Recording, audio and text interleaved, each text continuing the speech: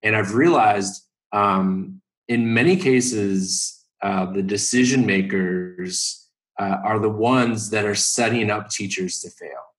And they do that by budgeting, $5 million to give every student a device, but they neglect to budget for training and professional development. Welcome back, everybody, to another edition of the Start Ed Up podcast, a member of the Education Podcast Network. Today, I have on Eric Padnodes. Eric is the Director of Strategic Initiatives at Otis. He's also a former education strategist at CGW and all-around good guy. I've known Eric for quite some time, and this guy has been concerned about pedagogy and over tech use for some time. And I knew I was going to get into one of these epic, great conversations because Eric is a deep, deep thinker. So I know you're going to enjoy this one. And frankly, he's also going to be at ISTE. For those people heading out to ISTE, he will be there. So I recommend you connect with him there in person as well. But other than that, we get into some uncomfortable conversations and topics as well because, education may need to push the boundaries a little bit. And so we have kind of a talk on people that are trying to have that discord and how that's turning out. And also just other fun conversations as well. So enjoy this one, take some notes, and enjoy Eric Padnodes. All right, I'm now joined with Eric Padnodes. He is the Director of Strategic Initiatives at Otis, and we've been friends for quite a while. And I'm going to get into your whole mission, because you were claiming no app for pedagogy and use it as a tool before it was cool, Eric. But let me just welcome you to the show. Thanks for having me, Don. I have had fun watching you from afar, and I'm glad to have the opportunity. Yeah. So we met, I think it's been 7 or 8 years ago now, and we've kept in contact. But I got to admit, you were among the first that as the new wave of, oh my gosh, it's technology. This is awesome. You were the first, or at least among the first to say, okay, wait. All these tech tools are cool, but what's the purpose? So kind of when did that occur to you? Because I'm not going to lie, I was falling victim to the shiny object. What made you the cynic? Yeah, it's easy to do, and I think I remember the first time we talked about it was in Barcelona at the Microsoft Global Forum. I honestly, when I first went back to school to be a teacher, not a lot of people know, but I had a career as a commodities trader at the Chicago Board of Trade. I worked down there for about 7 years before I went back to school to get my degree. And when I was going back to school, it's pretty funny. I had to ask my wife how to attach a paper to an email for an assignment at one point when I was going back to school. And I was very anti-technology when I was going to school, and I thought that education had to be something experiential, something that kids, they were learning with their hands, they're interacting with actual people in the community. And at the time when I was getting my degree, I was really worried that technology was going to somehow remove the authenticity and relevancy of education. And then when I realized the power that it had to actually amplify the things that I was so passionate about in education in the first place, that's when I fell in love with technology. And then I graduated, I got into the field, and I saw how enamored everyone was with the shiny, flashy tool. And I just thought to myself, no, this is all wrong. It's like I said, it's an amplifier. It's not the goal in and of itself. Yeah, and so we've seen now, and it's, I'm going to say fashionable, but it's become like more acceptable to start questioning these things, because we've seen a lot of the schools that bought a lot of these tools, and now they've got a lot of tools that have broken down, or they weren't used, or that they're admitting defeat. Like, yeah, I don't know why we bought that, but it seemed like a good idea at the time. Where's that transition? Should they start, should the average teacher start dusting those off and think of creative ways? Or should they just start doubling down on the creativity first and see if they can find, I guess what I'm asking is, should they start re-examining the tools to start using them, or should they start at ground zero and start thinking of, ways to be creative and innovative first, and then see if they use them? Yeah, the whole chicken or the egg, right? And it's kind of been like that for a long time. Um, I, I first and foremost want to give teachers all the credit in the world, because they are just being put through the ringer these days with all these initiatives, new technology. Students are becoming more challenging than they probably ever have been. And I wish, I used to focus a lot of my energy on the teachers around this conversation around technology or pedagogy first. And I've realized in many cases, the decision makers are the ones that are setting up teachers to fail. And they do that by budgeting, $5 million to give every student a device, but they neglect to budget for training and professional development for teachers. And I say training and professional development intentionally. I know there's some debate if it's professional development or professional learning. I get that. No one's developed. Everyone has professional learning opportunities. That's besides the point. Training is what buttons do I push on the computer to get it to do what I want it to do.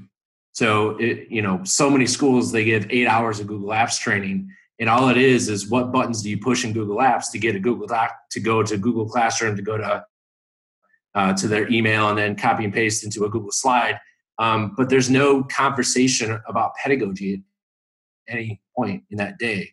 And so the idea that we're spending literally millions of dollars on technology without giving teachers the supports, I don't even know if it's really something that we can recommend to teachers. I mean, I personally have always taken the approach of start with your goal. What are you trying to accomplish from your curriculum perspective? What are the skills you want your students to learn? And then, and only then, do you find the tool, the technology tool, that's going to amplify your ability to meet those educational outcomes.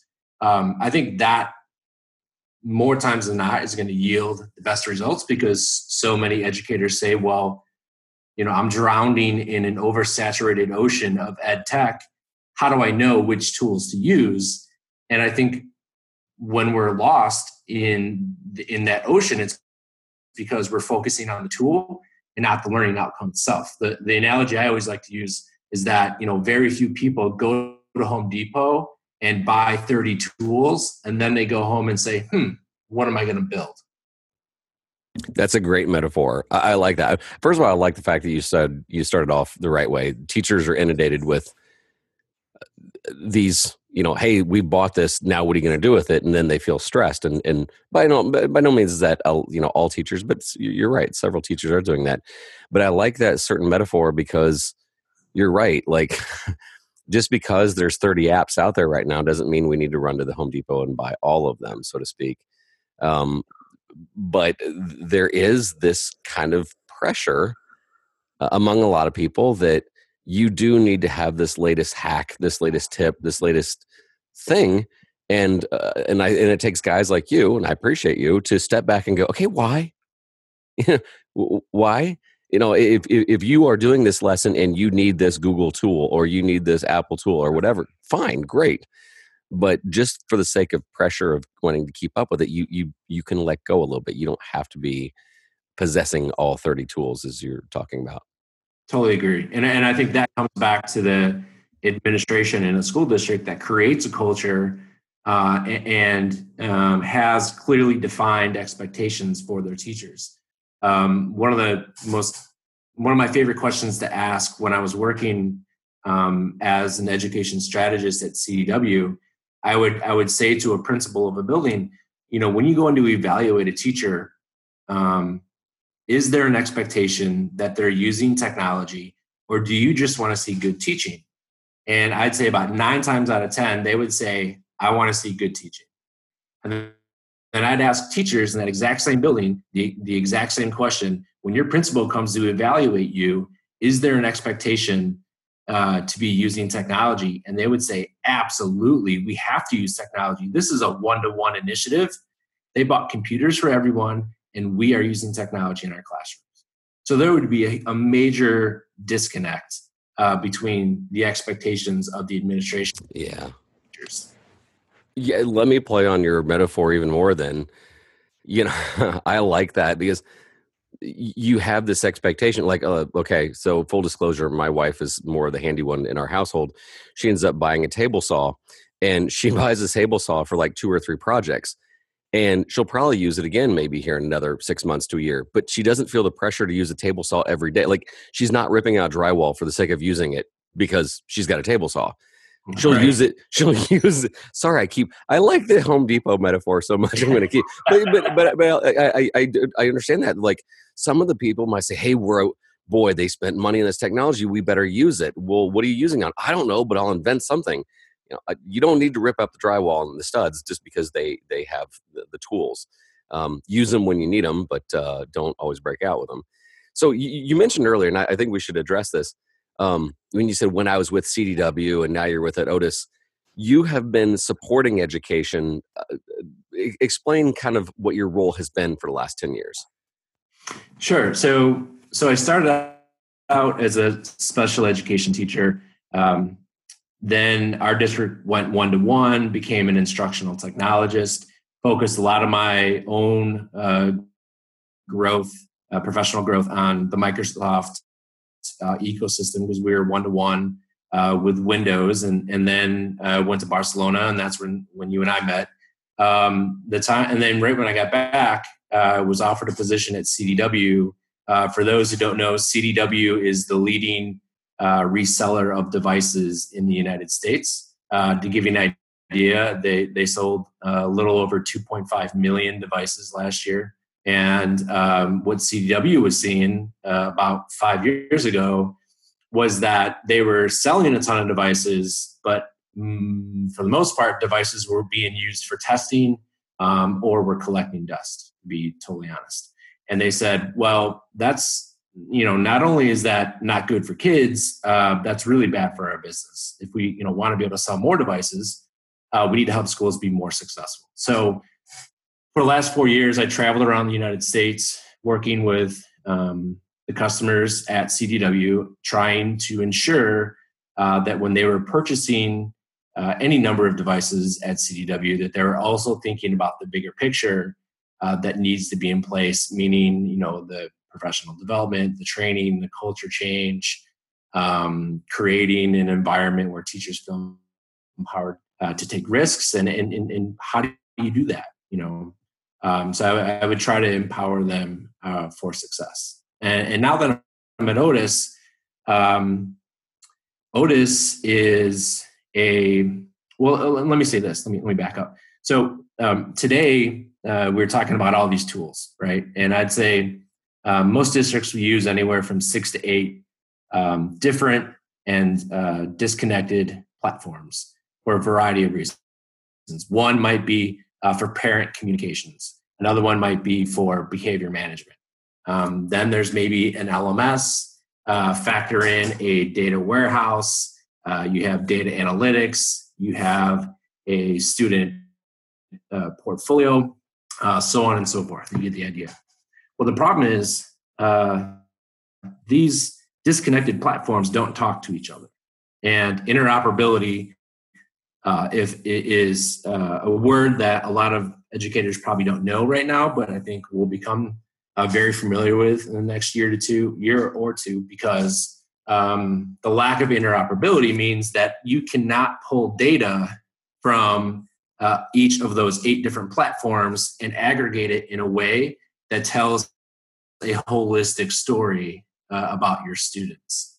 And so what Otis did, it was founded on the idea actually that a district went one-to-one with iPads, and there was a teacher who said, this sucks. Like, these things don't talk to each other. Kids can't access the information. It's just, it's not seamless, and it's not working for us. And so they built Otis from the ground up to have the exact same features and functionality of those 6 to 8, for example, disconnected platforms. They're all built into Otis. And then that way, any parent communication, any behavior problems, maybe it's positive behavior too. Your data warehouse, your analytics, all those things, they all are in one place. And then there's also a social emotional component to it as well, so that you have this beautiful holistic picture of each student in your class. And it really lends itself well to standards-based grading or even personalized learning. So at Otis, then I'm working on finding interesting partnership opportunities, as well as doing some work with channel sales and marketing. One of the things that we've kind of connected over is you and I have the same kind of reverence for some of the people outside of education sounding the alarms inside education, and seeing that you are like literally in both worlds. Give some suggestions to people on who they should be listening to that are probably, I don't want to say underappreciated, but names they may not have heard of, but daggone it, they should.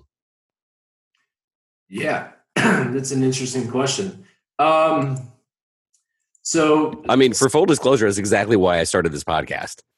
Like we were getting some conversations with people, and then I was like, "Oh, we got the chance to talk to so and so today," and they're like, "Who's that?" And I'm like, "You're kidding!" and I mean, you're a well-versed guy and a well-read guy, so throw out some names that people should be like, "Ooh, I'll check that guy out." Or I'm sorry, when I say guy, I mean also the Tina Seeligs of the world too. Yeah. Yeah, exactly. So one that I'm always shocked that more people don't know of is Sir Ken Robinson. I wish more people were more familiar with his work. I also like Michael Horn, formerly of the Clayton Christensen Institute. I forget exactly who he's working with these days, but he does a lot of work on blended learning. Richard Collada, formerly of the Office of Ed Tech, now the CEO at ISTE, super smart guy. Alfie Kohn is one of my favorites. This guy, Tony Wagner. I really like Tony Wagner's work. I lately have been learning a lot about emotional intelligence over the last couple of years. And so Daniel Goleman, I'm a huge fan of the work of Daniel Goleman. He literally wrote the book on emotional intelligence. And there's some work, some of his work that I think if more educators knew about, they would be fighting tooth and nail to get emotional intelligence built into the curriculum. Her name's escaping me. Leanne Young for standards-based grading is amazing. She's doing some brilliant work. She presents all over the world. Lisa Westman just wrote a book on differentiation. Super talented and smart person to follow on Twitter.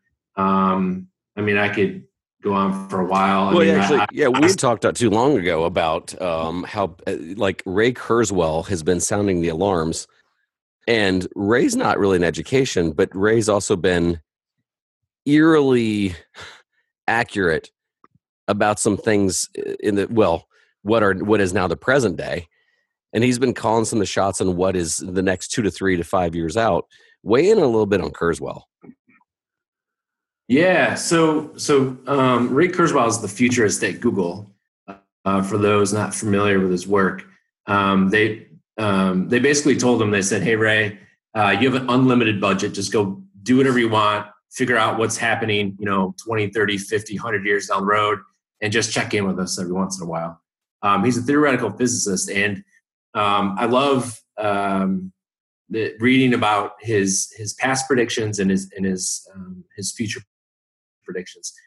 In fact, he wrote a book in the early 1990s called The Age of Spiritual Machines, where what he did was he made predictions for technology by the year 2009. He made 147 predictions, and get this, he was correct on 127 of those predictions, or 86%, right? And so he talked about things like, well, we'll be reading on a phone that has a screen where you'll be swiping, up and down or left or right to be able to read. He talked about autonomous vehicles. He talked about, Wi-Fi. He talked about all these things that in 1990, if somebody would have told you that was going to happen, you would have looked at him like they were crazy, right? But he was correct on 86% of these predictions. Yeah, and not the kind of Looney Tunes we're going to be in flying cars kind of bold, wacky predictions, but things that are really, really practical. Actually, and help me if I'm wrong, boy, I'm going to feel stupid, but wasn't he kind of an advisor when they were making Minority Report? Oh, I don't know. I'm trying to remember, and I could Google it right here on when I'm doing this live, but I remember some of the people that were on the staff, because, looking back, Minority Report is getting eerily, we're there in a lot of cases. Yeah. Yeah. And for some reason, I think Kurzweil was on that. Think about Black Mirror. I bring that up all the time. Oh, gosh. And then, the Chinese, you go into that, because that was, I know exactly which episode you're talking about, and it freaked me out. Yeah, so there's an episode of Black Mirror where so even to get a loan or get a condo in an exclusive type community, you have to have a certain level social rating. And it seems completely bonkers. How could anybody possibly live like this? And then a couple of months later, you see all over the news that China is imposing the same kind of social currency in their country. And so, these seemingly far out technologies are not nearly as far out as we think. Yeah, that episode freaked me out is because you see somebody that was heck, you saw a society that would put on this fake plastic smile because they wanted a good and they wanted to get a rating. So no one really liked each other, but everybody treated each other with this false civility, and it was just awkward to watch. And then when she just implodes on herself, you're but the thing is, Eric, I see this with teens. They don't like each other, but they're condescending. Yeah, it was weird. It's frightening. Yeah. So yeah. And every time somebody blows up on Twitter about something, a celebrity or whoever, Roseanne, she just left Twitter because of the whole thing that happened, with her. Because she just went off the rails and said something completely inappropriate. Next thing you know, now she's done. She's off Twitter. She's on Twitter. Yeah. With great power comes great responsibility on online. And I guess the last thing we're going to talk about is that you and I have talked several times that there's Twitter and social media has brought out the best in education, and it's brought out the worst at times in education. We've both kind of talked privately, and hey, now we're going to have a public conversation. In some ways, some of the things that we're talking about of all hail the technology was both good and bad. What are some trends that you see coming down the pike through the social media circles that should be celebrated? And let's just say, what's another thing that needs to be put to rest? Well, let me say this. As much as I love Twitter chats and what they could potentially be, so many times lately it feels like it's just bringing sand to the beach.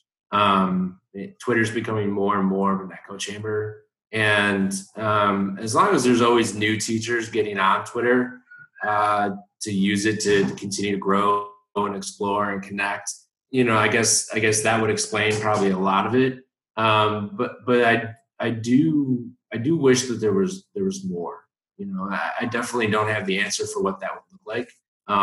But there's some times where it feels like we're almost holding ourselves back because we're saying it's okay to not know something. It's okay to learn, and I agree with it to an extent.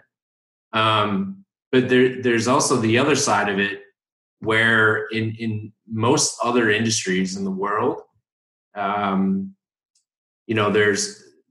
not, doctors are not waiting for the hospital to give them professional development on a new virus so they can go out and treat it.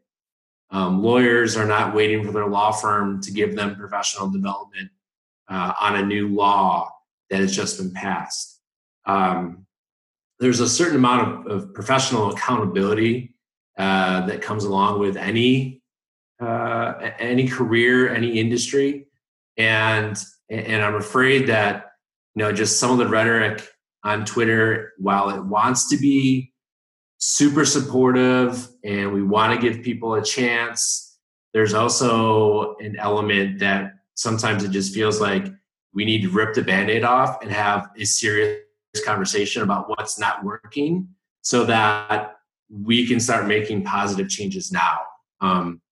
Our kids don't have time to wait for teachers to get better at this stuff, because at the end of the day, that's what it's about. And so, all due respect to underpaid, overworked educators, the problem is definitely systematic. And I guess in terms of social media and whether or not it's helping or hurting, I guess the answer is I think it's doing a little bit of both. Yeah, I echo the sentiments. I like. There was this little. This is almost a weekly occurrence, but there was a couple spats that I saw last week, and one person was being critical of education just adapting, and so there were some people like, "How dare you throw teachers under the bus?" And he's like, "I'm not. I'm just saying systematically we need to do these things." "Well, how dare you, sir?" And the guy was like saying, "Hey, look, this toxic positivity of hooray kids and kids rule and kids should learn." While those are nice, upbeat things, this particular person, actually, he wasn't even from the U.S., he was from Belgium. He was like, can we at least have a civil discourse of just because you're questioning something in education doesn't mean that you're anti-teacher and doesn't mean that in the hooray, every kid needs a hero talk, which is valid. He just was like, can we move? It's been established. Kids need the positivity. But can we have a nice civil discourse on things that may be uncomfortable? And I think that at several times, like you said, it's that echo chamber that the first person that says, "Hey, this is all well and good. Can we move on from this?" "Oh, you're just being anti-teacher." It's not the case. Yeah. We just need a healthy civil discussion, because like the names you brought up, people like Sir Ken, people like Ray, and all these other people. Well, heck, one of my favorites, Gary's not nice about education. Vaynerchuk has been pretty opinionated. It doesn't mean that he hates teachers. It means that, we need to have these discussions, and sometimes they're not nice, but we need to have them nonetheless. Totally agree. Seth Godin's another name that comes to mind. Brilliant guy, definitely opinionated about education. And sometimes I wish there was just more conviction, more opinions, and less walking on eggshells around educators because we're afraid to have a strong opinion and afraid that we might hurt somebody's feelings, even though some of those ideas could very well help move us in the right direction, and those very good ideas get held back because of the need to walk on eggshells around some people in education. Totally agree. Eric, so first of all, I appreciate you being on. But guys, this is a person that is living in both worlds. And I think that Eric's a great resource. He's pretty prolific. He's got a blog, which I'll have you talk about here in a second. But should there be some people out there like, okay, I want to pick this guy's brain, where can they find you and some of your work? Yeah, Twitter, please. It's the easiest way to get in touch with me, and probably most manageable for me to reply to folks. And other than that, because I'm in this kind of transitional phase from an old job to a new, I'm still kind of working out, anywhere else that you might be able to easily find me online. So I'd say for the time being, Twitter, LinkedIn, Facebook, kind of the usual social channels are really easy to get a hold of me there. All right, very good.